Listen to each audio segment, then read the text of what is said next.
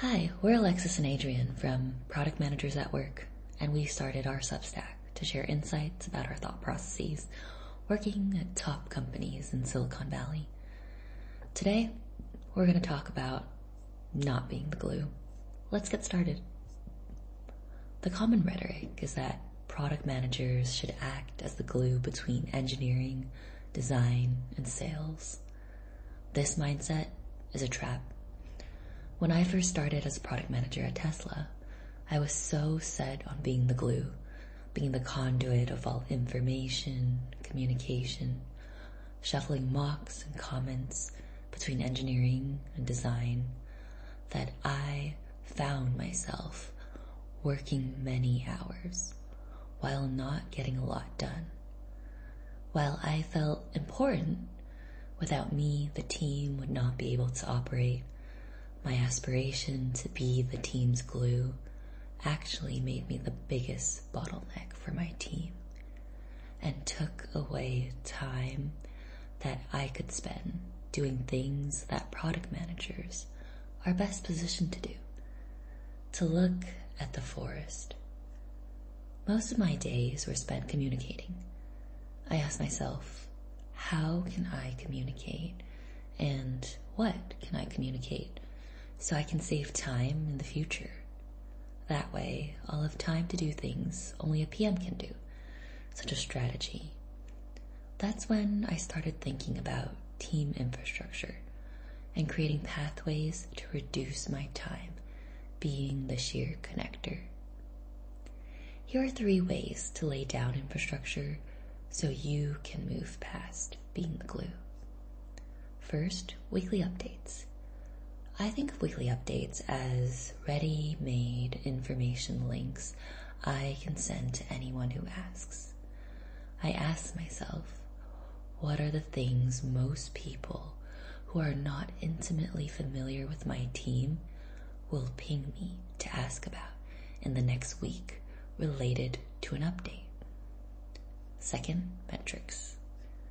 When most people think of metrics, they typically think of a metrics dashboard on a website, but it can also be surprisingly helpful to collect metrics by hand.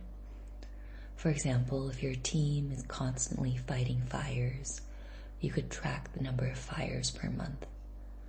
Over time, you'll see patterns in the fires you're fighting, allowing you to design ways to systematically attack them. For example, you might notice that you're frequently finding out about bugs through customer reports, and these are creating fires that your team is constantly rushing to fix. You would then draw patterns to identify a gap in your logging strategy, and then augment your logging strategy to reduce the number of interruptions, and instead catch these early on in your bug triage. Third, documentation. Another focus was documentation, so I could spend less time answering questions and redirect them to the documentation. For example, I used to receive a lot of inbound from my customer support specialists, the marketing team and engineers, and spend a lot of my day sorting and triaging them.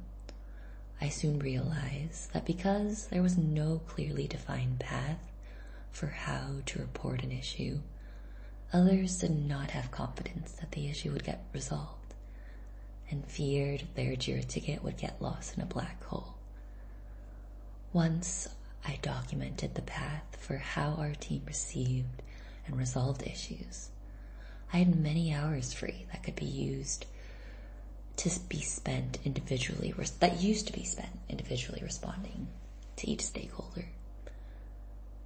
While these may all seem obvious in hindsight, it can be easy to become the glue and stay the glue, feeling squeezed for the time and energy necessary to take your team and product to the next level.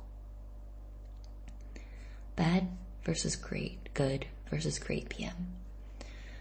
As a bad PM, you are the Wikipedia for your team.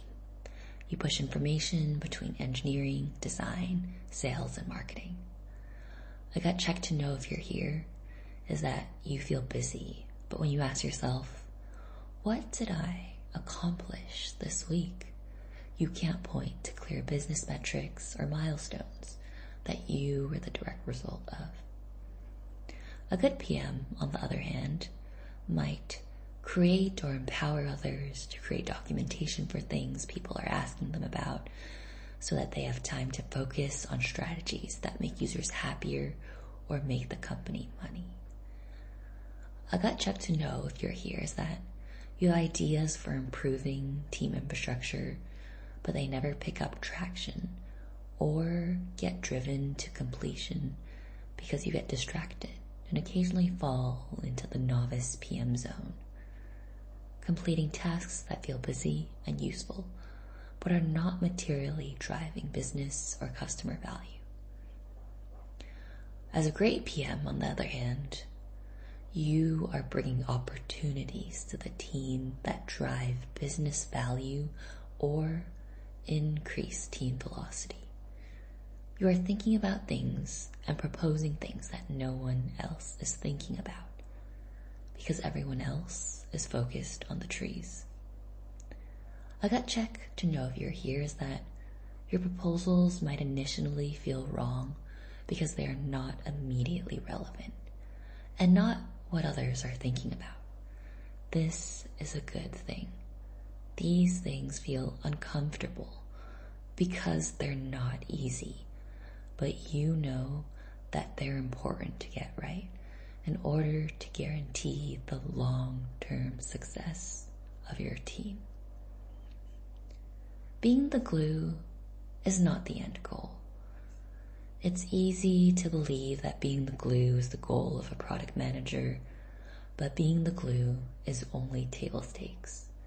As a product manager progresses in their career, what they spend time on shifts. You may start with 80% execution and 20% strategy, but you have to quickly get to a place where this number is flipped and you're spending 20% on execution and 80% on strategy. The only way to flip this number is to spend less time being the glue and more time focusing on ways to make customers happier, save the business money, or drive sales